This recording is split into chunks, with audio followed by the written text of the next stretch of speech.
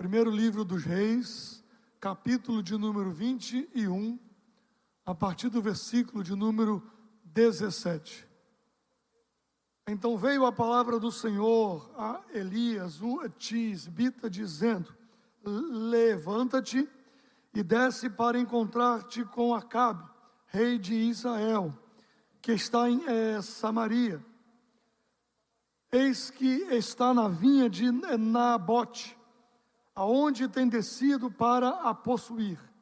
E falar-lhe-ás dizendo: assim diz o Senhor, porventura não mataste e tomaste a herança?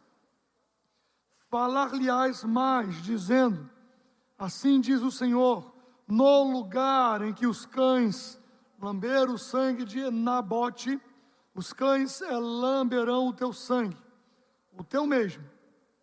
E disse Acabe a Elias: já me achaste, inimigo meu? E ele disse: achei-te, porquanto já te vendeste para fazeres o que é mal aos olhos do Senhor. Eis que trarei mal sobre ti, e arrancarei a tua posteridade, e arrancarei de Acabe a todo homem, como também o encerrado e o desamparado em Israel. E farei a tua casa como a casa de Jeroboão, filho de Nebate, e como a casa de Baasa, filho de Aías, por causa da provocação que me provocaste e fizeste pecar a Israel. E também acerca de Jezabel falou o Senhor, dizendo: os cães comerão Jezabel junto ao antemuro de Jezreel. Aquele que de Acabe morrer na cidade, os cães o comerão. E o que morrer no campo, as aves do céu o comerão.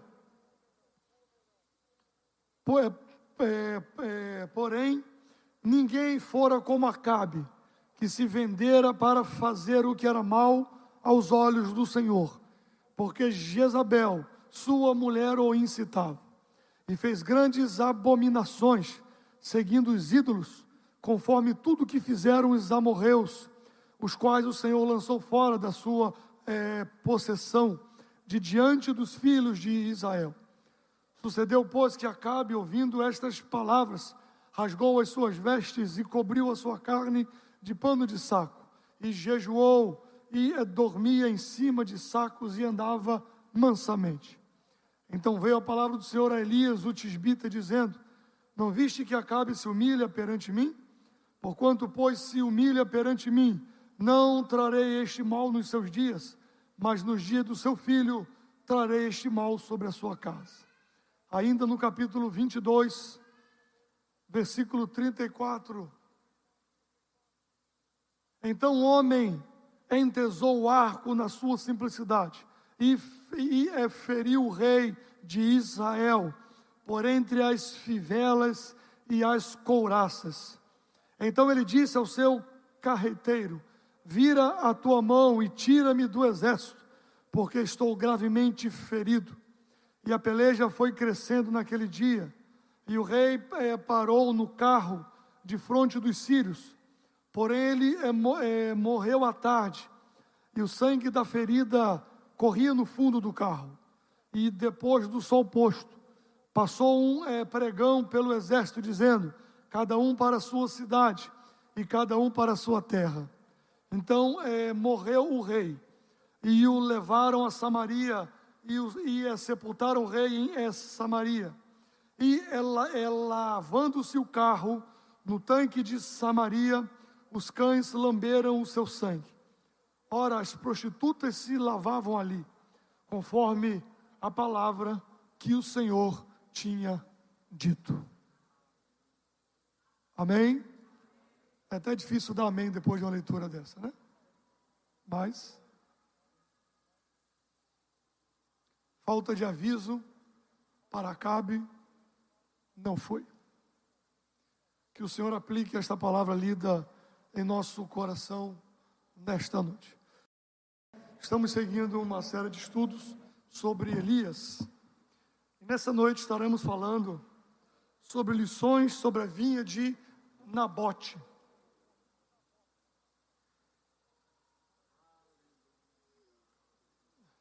E eu preciso que você preste atenção nesta noite. É uma mensagem um pouco assim, de reflexão, mas eu preciso que você preste atenção.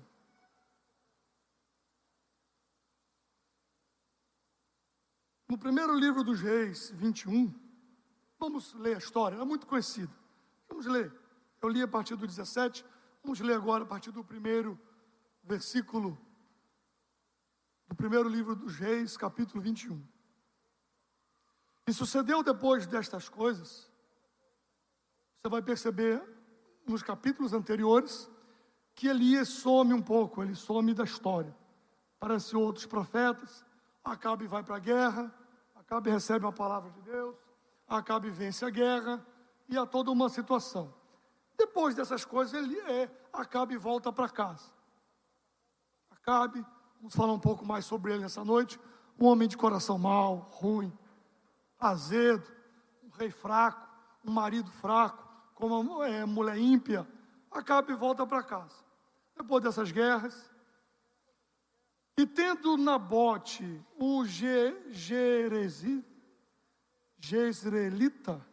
uma vinha que em Jezreel estava junto ao palácio de Acabe, rei de Samaria, que Acabe falou a Nabote dizendo, parece que Acabe estava olhando, viu o seu jardim, que fazia fronteira com a vinha de Nabote, e disse, eu poderia ter um jardim um pouco maior. Eu quero as terras de Nabote. Acabe vai, parece uma boa intenção a proposta dele, mas a gente vai ver. E Acabe falou a Nabote dizendo, dá-me a tua vinha, para que me sirva de horta, pois está vizinha ao pé da minha casa. E te darei por ela outra vinha melhor do que ela. Ou, se parece bem aos teus olhos, dar-te-ei a sua valia em dinheiro. Porém, Nabote disse a Acabe, guarde-me o Senhor, de que eu te dê a herança dos meus pais. Então Acabe veio desgostoso e indignado à sua casa, por causa da palavra que Nabote, o jezreelita, lhe falara, dizendo, não te darei herança de meus pais. E deitou-se na sua cama, e voltou o rosto, e não comeu pão. Parece um menino birrento, né? De novo, voltou para casa marchando, e disse, não me atendeu, eu sou o rei. Aí foi para casa, deitou na cama aborrecido, não quero comer nada. Aquele menino birrento, né? Que tiraram alguma coisa dele. Ainda bem que não tem crente birrento aqui nesta noite. Porém, vindo ele, Jezabel, sua mulher, lhe disse, que há que está tão desgostoso o teu espírito, e não comes pão? E ele lhe disse, porque falei a Nabote, o jezreelita, e lhe disse, dai-me a tua vinha por dinheiro, ou se te apraz, te darei outra vinha em seu lugar. Porém ele disse, não te darei a minha vinha. Então Jezabel, sua mulher, lhe disse, governas tu agora no reino de Israel? Ela disse assim, tu não é o rei desse negócio, não? Não é você que manda aqui nessas coisas, não? Tu não é o rei de Israel? Levanta-te e come pão, e alegre-se o teu coração, eu te darei a vinha de Nabote, o jezreelita. Então escreveu cartas em nome de Acabe, e as selou com o seu sinete, e mandou as cartas aos anciãos e aos nobres que havia na sua cidade, e habitavam com Nabote. E escreveu nas cartas dizendo, apregoai um jejum, e ponde Nabote acima do povo, e ponde defronte dele 2 homens, filhos de Belial, que testemunhem contra ele, dizendo, blasfemaste contra Deus e contra o rei, e trazei-o fora, e apedrejai-o para que morra. E os homens da sua cidade, os anciãos e os nobres que habitavam na sua cidade, fizeram como Jezabel lhes ordenara, conforme estava escrito nas cartas que lhes mandara. Apregoaram jejum e puseram Nabote acima do povo. Nem todo jejum, nem toda honra é para Deus ou vale a pena. Mas vamos seguir. Apregoaram jejum e puseram Nabote acima do povo. Então vieram 2 homens, filhos de Belial, e puseram-se defronte dele. E os homens, filhos de Belial, testemunharam contra ele, contra Nabote, perante o povo, dizendo: Nabote blasfemou contra Deus e contra o rei. E o levaram para fora da cidade e o apedrejaram com pedras e morreu. E sucedeu que, ouvindo Jezabel, que já fora apedrejado Nabote e morrera, disse a Jezabel a Acabe: levanta-te e possui a vinha de Nabote, o jezreelita, a qual ele te recusou dar por dinheiro, porque Nabote não vive, mas é morto. E sucedeu que, ouvindo Acabe que já Nabote era morto, Acabe se levantou para descer para a vinha de Nabote, o jezreelita, para a possuir. E aí vem o que lemos como leitura oficial, apenas o versículo 17, para fazer a ligação. Então veio a palavra do Senhor a Elias, o tisbita, dizendo: levanta-te e desce para encontrar-te com Acabe, rei de Israel, que está em Samaria.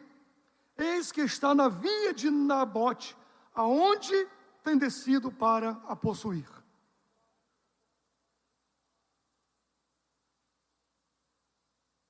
Primeiro livro dos Reis, capítulo 21, nós lemos aqui sobre a vinha de Nabote.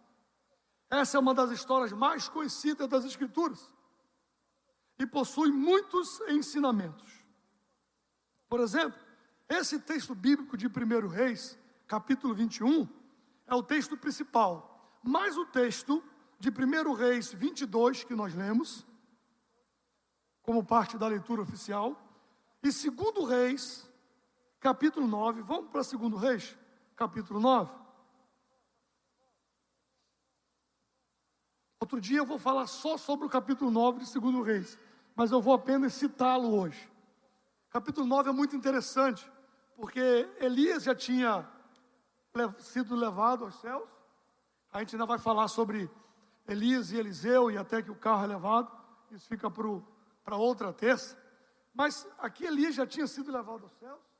Eliseu já estava como sucessor de Elias. E promessas, que eu falei numa dessas terças-feiras, que existem promessas geracionais. E muitas das promessas que Deus fez para Elias na caverna, cumpre-se na vida de Eliseu. É Eliseu que unge Jeú como rei. Não foi Elias, foi Eliseu. Mas só que é uma história muito engraçada aqui, que no capítulo 9 de 2 Reis, então o profeta Eliseu chamou um dos filhos dos profetas e lhe disse: cinge os teus lombos e toma essa almotolia de azeite na tua mão, e vai-te a Ramote Gileade, e chegando lá, vê onde está Jeú, filho de Josafá, filho de Ninze, e entra e faze que ele se levante no meio dos seus irmãos, e leva-o à câmara interior, e toma a almotolia de azeite, e derrama sobre a sua cabeça, e diz: assim diz o Senhor, ungi-te rei sobre Israel. Então abra a porta e foge, e não se detenhas. É uma situação complicada aqui, porque nem Eliseu foi. Tinha um outro rei no trono. Havia um outro rei. Jeú não era o rei, ele era um capitão daquele exército. Aí Eliseu diz para o moço: olha, eu vou te dar uma orientação. É como se Eliseu dissesse: olha, o negócio vai ficar feio, vai dar um problema grande, e você não vai conseguir resolver. Então você entra, faz o que eu estou te mandando, abre a porta e corre. Eles que se virem depois com isso que vai acontecer. Aí Eliseu, rapaz, depois você lê a história, é muito interessante. Esse rapaz deve ter se tremido tudo, deve ter derramado azeite, um monte de lugar de medo. E ele chega lá, Jeú está no meio dos soldados, fala, vamos aqui dentro. Quando chega lá, diz assim, diz o Senhor, tu está ungido rei, joga o azeite sobre a cabeça dele, perna para que te quero. Quando Jeú sai, diz, ele é o rei, aí há um tumulto no reino, né? Mas lembra da profecia que lemos como leitura oficial? No capítulo 10, Acabe tinha 70 filhas em Samaria. E Jeú escreveu cartas e enviou a Samaria aos chefes. Versículo 7. Sucedeu, pois, que chegada a eles a carta, tomaram os filhos do rei. Filhos de quem? De Acabe. A profecia de Elias não diz que tiraria da terra toda a descendência de Acabe? Não foi isso que nós lemos como leitura oficial? Sucedeu, pois, que chegada a eles a carta, tomaram os filhos do rei e os, o quê? Mataram 70 homens e puseram as suas cabeças nos cestos e lhes mandaram a Jezreel. Jeú segue o seu caminho.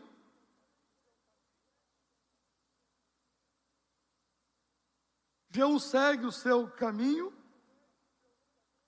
e ele vai ao palácio, aonde está Jezabel. E diz o texto, de forma muito interessante, versículo 30 do capítulo 9. E Jeú veio a Jezreel, o que ouvindo Jezabel se pintou em volta dos olhos, e enfeitou a sua cabeça e olhou pela janela. E entrando Jeú pelas portas, disse ela, teve paz Ire, que matou a seu senhor? E levantou ele, Jeú, o rosto para a janela, e disse, Jeú já estava com toda, já estava vindo, passando a espada em tudo, e ele vai para o palácio. Jezabel está lá em cima, Jeú vem e olha, aí Jeú pergunta, quem é contigo? Quem? E 2 ou 3 eunucos lá de cima olharam para ele, que ele já estava assumido como rei. Então disse ele, lançai-a de alto a baixo, e lançaram-na de alto a baixo, e foram salpicados com seu sangue a parede, e os cavalos, e Jeú a atropelou.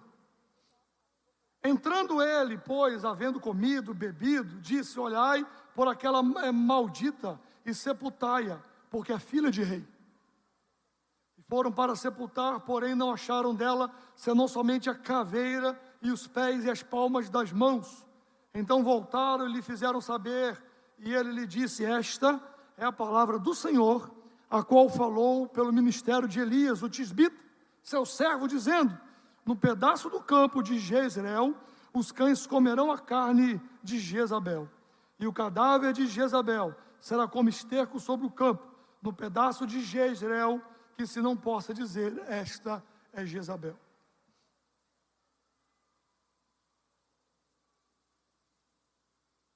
Essa é uma história muito triste, irmãos. Não é para tu dar glória nessa história não, porque é muita morte, muita tristeza. Existe uma coisa interessante aqui, só abrindo um parênteses. Quando Jeú passou os cavalos por cima de Jezabel e tudo, Jezabel, aquela que ameaçava os profetas e que matou os profetas de Deus, Jeú entra, come, mas ele se lembra. Ele se lembra. Aquela maldita é filha de rei. Não vale nada, mas é filha de rei. Ela precisa ser enterrada. Quando ele chegou lá, quando mandou pegar, já não tinha mais nada, porque a palavra tinha se cumprido e os animais do campo já tinham comido. Mas a atitude de Jeú, ela é filha de rei. Não vale nada, mas é filha de rei, precisa ser sepultada. Isso tem muitos ensinamentos para nós, que desprezamos histórias, caminhos, Mas isso também fica para outra mensagem. Só estou dando algumas pinceladas iniciais. Porque os personagens principais dessa história é Acabe, Jezabel, Nabote e Elias. Esses são os personagens do capítulo 21. Embora eu tenha ido em 2 Reis, que já é com Eliseu, mas é a conclusão da profecia que Elias fez e não viu. Elias não viu. Mas lembra da nossa primeira mensagem, que eu disse que um homem no centro da vontade de Deus, ele é invencível?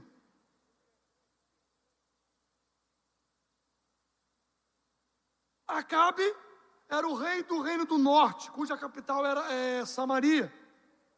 Ele reinou por aproximadamente 22 anos. Fez progressos políticos, militares, mas com relação à religião e à moral, foi um péssimo rei. Jezabel era uma princesa dos sidônicos, que casou-se com Acabe devido a uma aliança política. Jezabel era pagã, não cultuava ao Deus de Israel, e introduziu o culto pagão e idolatria em Israel. Daí a história dos profetas de Baal, de Azerá, que nós vimos. Nabote, outro personagem, era um homem temente a Deus, que possuía uma vinha em Jezreel, ao lado do palácio de Acabe. Ele possuía a sua vinha. E outro personagem era o profeta Elias. Era o profeta em Israel naquele tempo. Ele foi um homem usado poderosamente por Deus e denunciou a forma perversa com que Acabe e Jezabel viviam e administravam o reino. Tanto é que quando ele chega, olha, a maldade de Jezabel e de Acabe é tão grande. Nabote morreu.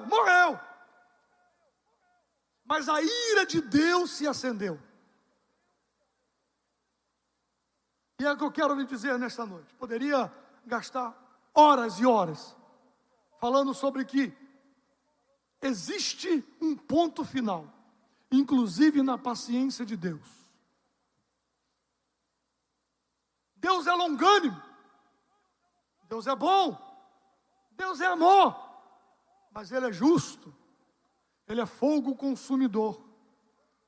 E chega uma hora, chega um momento, isso também poderia ser aplicado naquilo que na epígrafe do texto, que diz que Jesus amaldiçoou a figueira. Ele não amaldiçoou a figueira. A história da figueira, depois a gente pode voltar a ela. Jesus não amaldiçoa. Jesus apenas confirma aquela disposição que ela tinha, que não dava fruto.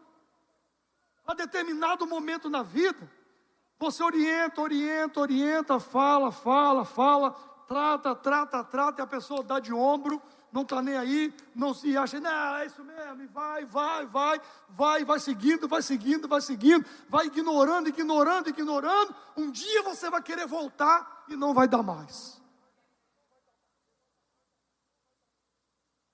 Chega um dia que Deus diz, chega. Elias foi, anunciou, pregou, fez com o profeta e restaurou o altar e tudo. Não choveu, depois veio chuva sobre a terra, Deus deu vitória a Acabe em guerras, mas não tinha jeito para a ruindade do seu coração e da sua mulher. E o texto me diz que Acabe tenta comprar vinha, e Acabe era judeu. Acabe sabia que pela lei judaica, ele não podia pegar aquela vinha, porque os judeus eram diferentes dos cananitas e dos outros povos em volta. Porque a terra de Israel pertencia ao Senhor, pertencia a Deus. E Deus deu como herança, mordomo. Então havia lei em Israel, podemos citar os textos de Levíticos, por exemplo, que dava a ordem que eles não podiam negociar a sua herança. Eles não podiam abrir mão da sua herança. Já os reis cananitas, amorreus, etc., eles eram donos de tudo, eles pegavam o que queriam. Mas no povo de Israel não. Até quando Davi quis fazer o censo do povo, não tem nenhum problema de contar o povo. A questão não é essa. A questão é você querer mandar naquilo que pertence a Deus. E a terra, eles eram mordomo da terra. E Nabote foi um homem crente, temente a Deus. E que quando Acabe, o rei, foi lá, ele disse: meu senhor, que Deus me livre, que o Senhor me livre de passar, de negociar, de vender a herança do Senhor. Levítico 25, capítulo 25, versículo 23 ao 28, vai falar sobre isso, que ele não poderia vendê-la, pois seria uma violação da lei do Senhor. Então, por lealdade a Deus, Nabote não negociou, e ele pagou com a sua própria vida a sua fidelidade a Deus. Não me pergunte, eu não tenho todas as respostas no texto bíblico, eu não sei, porque Deus deixou Nabote ser acusado injustamente, maldosamente. Jezabel, mulher má, ruim, péssima, um rei fraco, usa-se o sinete do rei, o anel do rei, faz uma carta mentirosa, conluio com nobres, apregou jejum, apregou tudo, e se levanta falso testemunho contra um homem bom, contra um homem que fez o que era reto. Eu não consigo lhe explicar tudo isso, mas os desígnios de Deus, para mim basta saber que os desígnios de Deus são incompreensíveis muitas vezes para nós, são os mistérios da fé. Pedro e João, Pedro e Tiago estão presos, João foi preso, o Batista, Tiago também, em toda aquela história. Pedro é livre da prisão, mas João Batista teve a sua cabeça em uma bandeja. Outros apóstolos morreram. Não se é possível, a não ser dizer que Deus é soberano e coordena todas as coisas. Acabe ficou indignado. Jezabel viu o seu abatimento e prometeu entregar a vinha. Existem pessoas que fazem de tudo para pegar aquilo que é seu, seja fisicamente, seja emocionalmente, seja vocacionalmente. Existe, todos os lugares existem, está aqui na Bíblia. Tramam, se movimentam. E Jezabel diz para o rei: você está assim porque tu não é rei em Israel, não? Eu vou resolver esse problema. E ela trama. Jezabel ordena que Nabote seja morto. Falsas testemunhas para acusar Nabote. Ela o acusou de se opor à lei do Senhor, de blasfemar contra Deus. Olha que coisa, que ironia. Ele não vende, não troca, não aceita negociar a sua vinha, a sua propriedade, exatamente por ser temente a Deus. Mas a mulher tão ardilosa, tão ruim, tão má, essa Jezabel, Acabe é outro, que ela arma uma situação para que ele seja acusado exatamente daquilo que ele não quis fazer. Ele não negociou a terra porque pertencia a Deus. Ele não podia passar a herança dos seus pais. E a artimanha do mal, dessa mulher maligna, a artimanha do mal, não por ser mulher, podia ser homem, ela e Acabe é farinha do mesmo saco. A artimanha foi acusar Nabote daquilo que exatamente ele não fez. A falsa acusação foi aceita, oficializada. Nabote foi executado por um crime que não havia cometido. Dwight Moody escreve que sempre há homens prontos a venderem o seu testemunho por dinheiro, a fim de que sirva aos maus propósitos daqueles que os alugam. Ao mesmo tempo que existe Nabote, que não negocia a vinha, você vai encontrar homens e mulheres que se vendem, que se trocam, que negociam a propriedade que não é dele, que negociam o ministério, que negociam a casa, que negociam os princípios. Logo que Nabote morreu, Acabe tomou conta da sua vinha. Nabote morreu, Acabe desceu e tomou conta da sua vinha. E daí você tem um outro personagem, você tem Elias. versículo 17 ao 29 do capítulo 21, Deus levanta o profeta Elias, pela forma perversa que eles tomaram a vinha de Acabe. Deixa eu dizer uma coisa nesta noite, estava lendo esse texto. Deus vê tudo. Deus sabe de tudo. Deus conhece tudo. E um dia a conta chega. Um dia Deus diz: chega. Foi até aqui, chega. Mas foi preciso Nabote morrer. Até aqui. O limite da maldade chegou. Acabou. Não, mas acabou. Você teve todas as chances na sua vida. É diferente, irmãos. Eu não estou dizendo que pessoas não erram, não tomam decisões erradas. Não, Nabote poderia, por uma questão de medo do rei, ter, de repente, negociado. Estava errado? Estava. Mas eu não estou dizendo que erros não acontecem, eles acontecem. Mas o problema de Jezabel e de Acabe é que o erro era o padrão da decisão. O erro era o padrão da vida. É como Saul e Davi. Se você for olhar o pecado assim mais escancarado, cometido por ambos, o erro de Saul foi um erro litúrgico.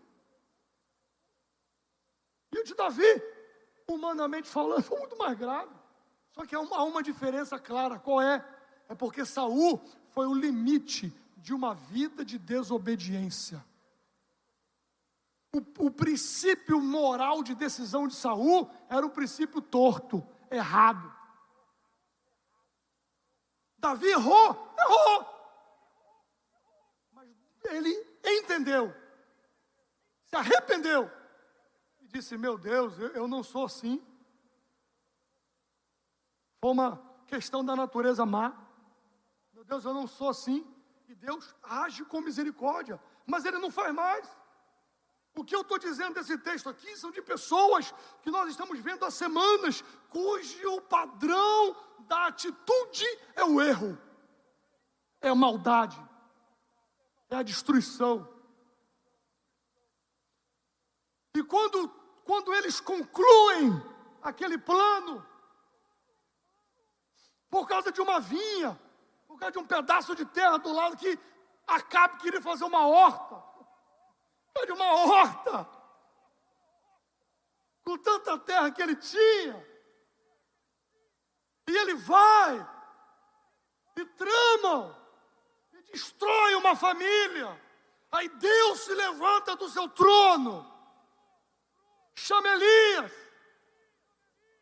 e ele diz para Acabe: não há na palavra de Elias misericórdia ali, no sentido de talvez, quem sabe, se você... Não, o veredito é dado, a sentença é dada. Deus diz: acabou, e eu vou dizer como vai ser o seu fim. Vocês derramaram o sangue de Nabote sobre a vinha dele, pois o teu sangue, rei, cachorros vão lamber.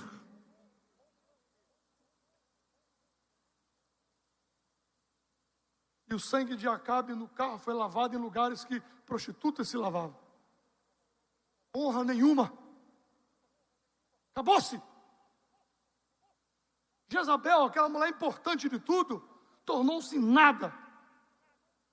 Elias anuncia a morte de Acabe, dizendo que os cães lamberiam o seu sangue no mesmo lugar que lamberam o sangue de Nabote. Essa profecia é cumprida cabalmente, porque ela não foi cumprida plenamente em Acabe por conta do seu arrependimento, mas o seu sangue foi lambido por cachorro. Não tinha como voltar mais. 1 Reis 22, 37 e 38 que nós lemos. Depois a casa de Acabe foi exterminada. Seu filho acabou sendo morto no campo de Nabote, capítulo 9, versículo 25 e 26, do segundo livro dos Reis. Morreram no campo de Nabote. Elias também profetizou contra Jezabel, que nós lemos, dizendo que os cães devorariam sua carne e essa profecia foi cumprida literalmente. 2 Reis 9, 10, 30 ao 37. Agora algumas aplicações, estamos só 17 minutos. Nabote preferiu honrar ao Senhor ao invés do rei. Ele preferiu obedecer a Deus mais do que aos homens. Como nós vamos ver isso no Novo Testamento, os discípulos dizendo: mais vale obedecer a Deus do que aos homens. E existem coisas que os homens querem que você faça, querem que você siga, querem que você pratique, negocie a sua herança, mas não devemos negociar aquilo que recebemos por providência do Senhor, mesmo que isso custe a vida, porque Deus vingará. Deus é o justo juiz. Mesmo que passe a geração, mas a conta chega. As pessoas fazem, apronta. Mas por quê? Mas rapaz, não está vendo? E às vezes a gente é pastor de igreja, né? Às vezes quando é um pastor, o senhor não está vendo não? Sim. Nem sempre a gente vê, né? Algumas coisas a gente vê, algumas coisas a gente sabe. E às vezes a gente não tem como necessariamente, no momento ou do jeito que a pessoa quer, tomar providência. O pastor Zé Carlos disse que pastoreou uma igreja e tinha um irmão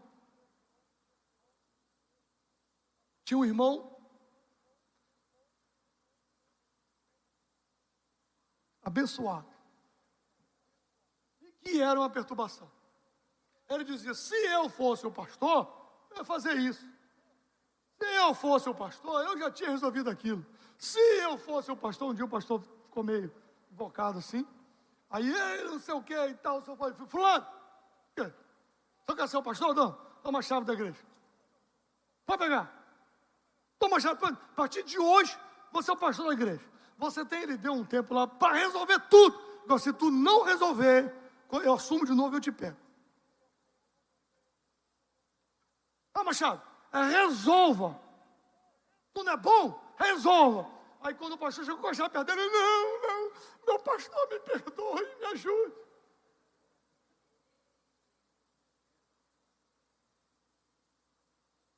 Mas o tempo de Deus, ele chega. Pode ficar tranquilo. O tempo de Deus chega. E se ainda não chegou para você e você está meio esquisito ou esquisita assim, ainda há tempo de se livrar dos cães. Isso é forte, mas eu preciso seguir a linha do estudo que eu vim dando. A gente gosta muito da parte de chuva sobre a terra, a promessa se cumpre e tal. Chora. É bom mesmo, eu também gosto. Mas essa história desse mesmo profeta, ela diz para você nessa noite: pare, porque ainda dá tempo de você se livrar dos cães.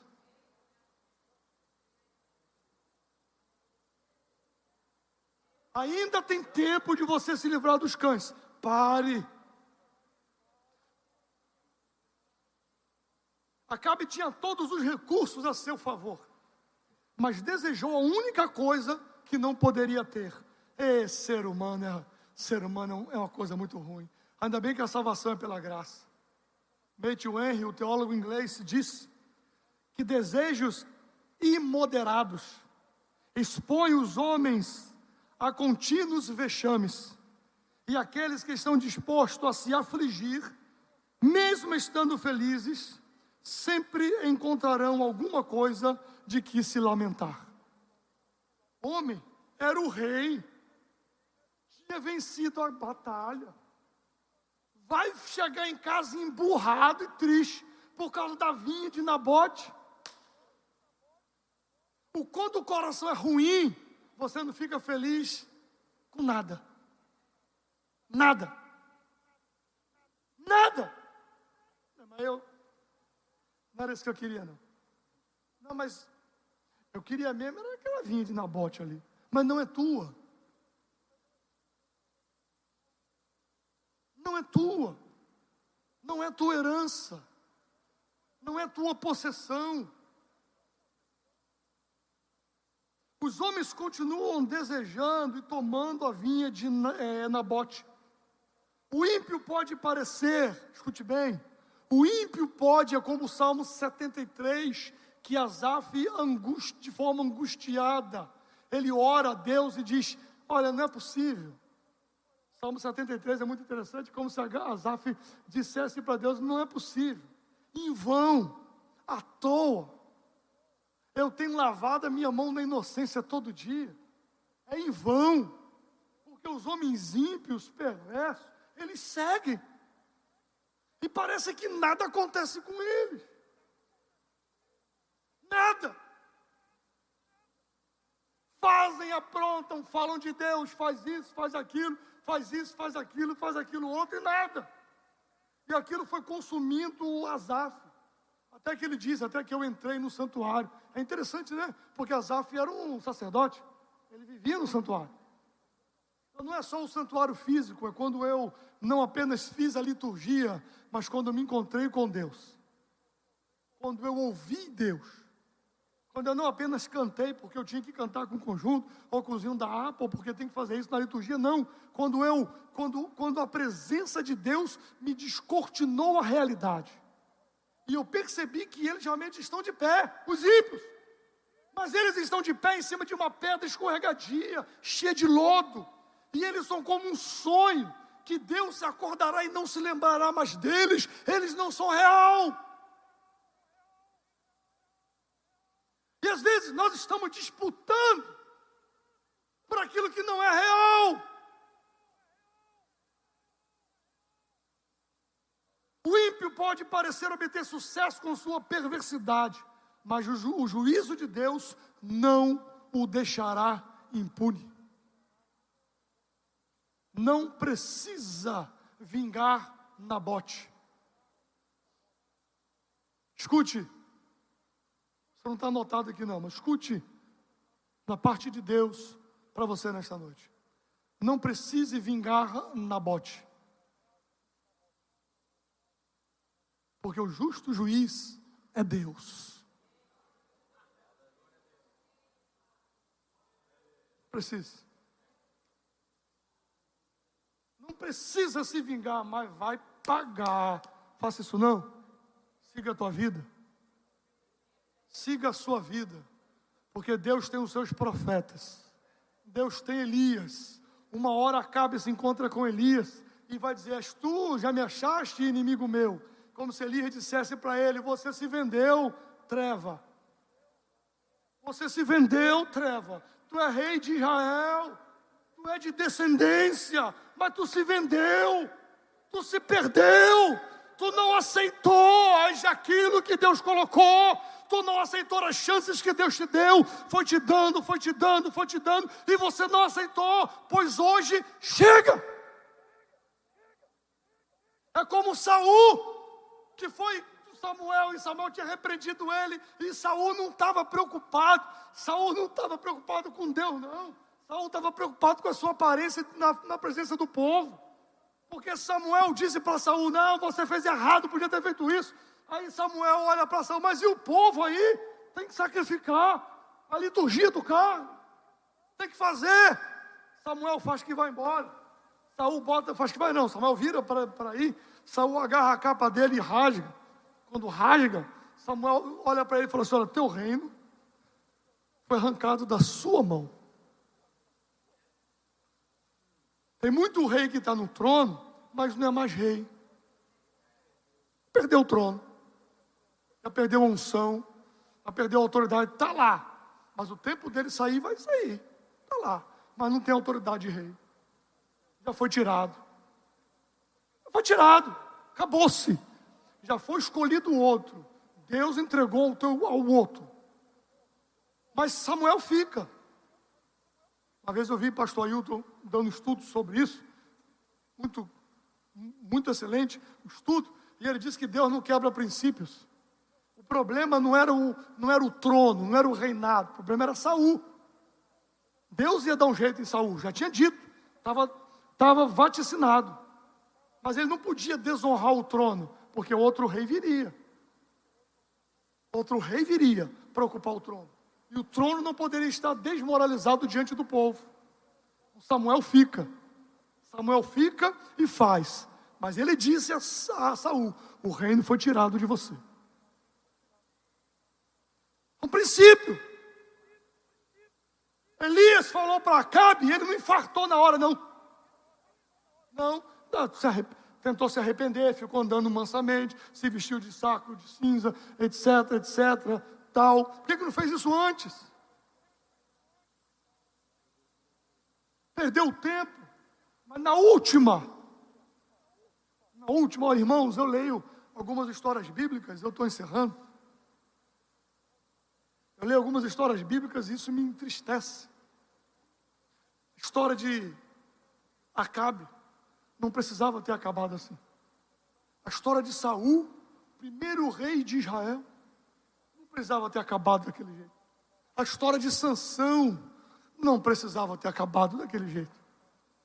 A história nem de Judas precisava ter acabado daquele jeito. Não precisava. Quantas histórias a gente vê entre nós e a gente fala: rapaz, não precisava ter acabado desse jeito. Esse rapaz não precisava ter se metido nessas coisas. Foi tão orientado. Cadê fulano? Morreu. Trocou tiro com a polícia e morreu. Trocou tiro com um bandido e morreu. Cadê fulano? Está preso. Uma vez eu fui na penitenciária. Os irmãos, trabalho de evangelização, final de ano, a gente atende os irmãos, e eu entrei na Silvio Porto. Aí veio um rapaz, eu não o reconheci, totalmente ele veio, aí me agarrou, me abraçou e disse: meu pastor. Comecei a chorar, já sem dentes, os dentes podres, olheira, cor diferente. Depois eu o reconheci, ele me disse de onde era. Meu pastor, que bom lhe ver. Eu não lhe ouvi. Vim parar aqui. Irmãos, me deu uma tristeza. E quando eu conto isso, eu sinto tristeza dentro da minha alma. E a mensagem de hoje não é para você se alegrar, não. É para você se entristecer. Porque tristeza produz arrependimento. Culpa não. Tristeza produz. De dizer: eu vou mudar. Eu vou mudar. Ainda dá tempo de eu me livrar dos cães. Ainda dá tempo de eu me livrar dos eunucos que vão me jogar lá de cima do palácio. Ainda dá tempo de eu me livrar dos cavalos de Jeú para não passarem por cima de mim. Ainda dá tempo. Não tome a vinha de Nabote. Não bote a mão naquilo que não é teu. Não aceite proposta para tocar a sua herança. O Senhor te deu.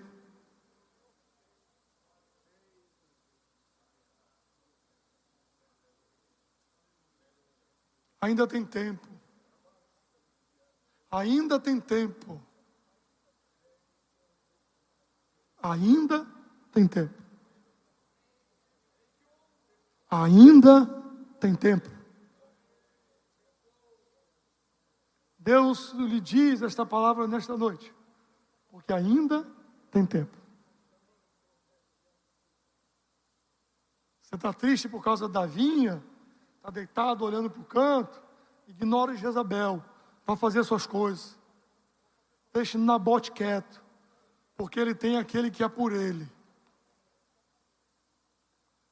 Não mexa com quem Deus defende.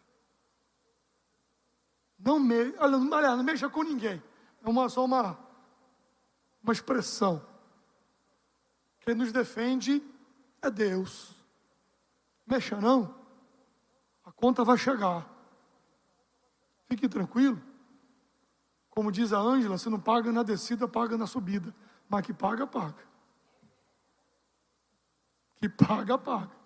Pastor, o senhor, mas Deus me diz assim: eu também estou pregando a misericórdia. Não estou pregando destruição, estou pregando misericórdia. e eu estou dizendo para você, ainda tem tempo de se livrar dos cães. A medida ainda não foi completa. Dá tempo de você sair fora.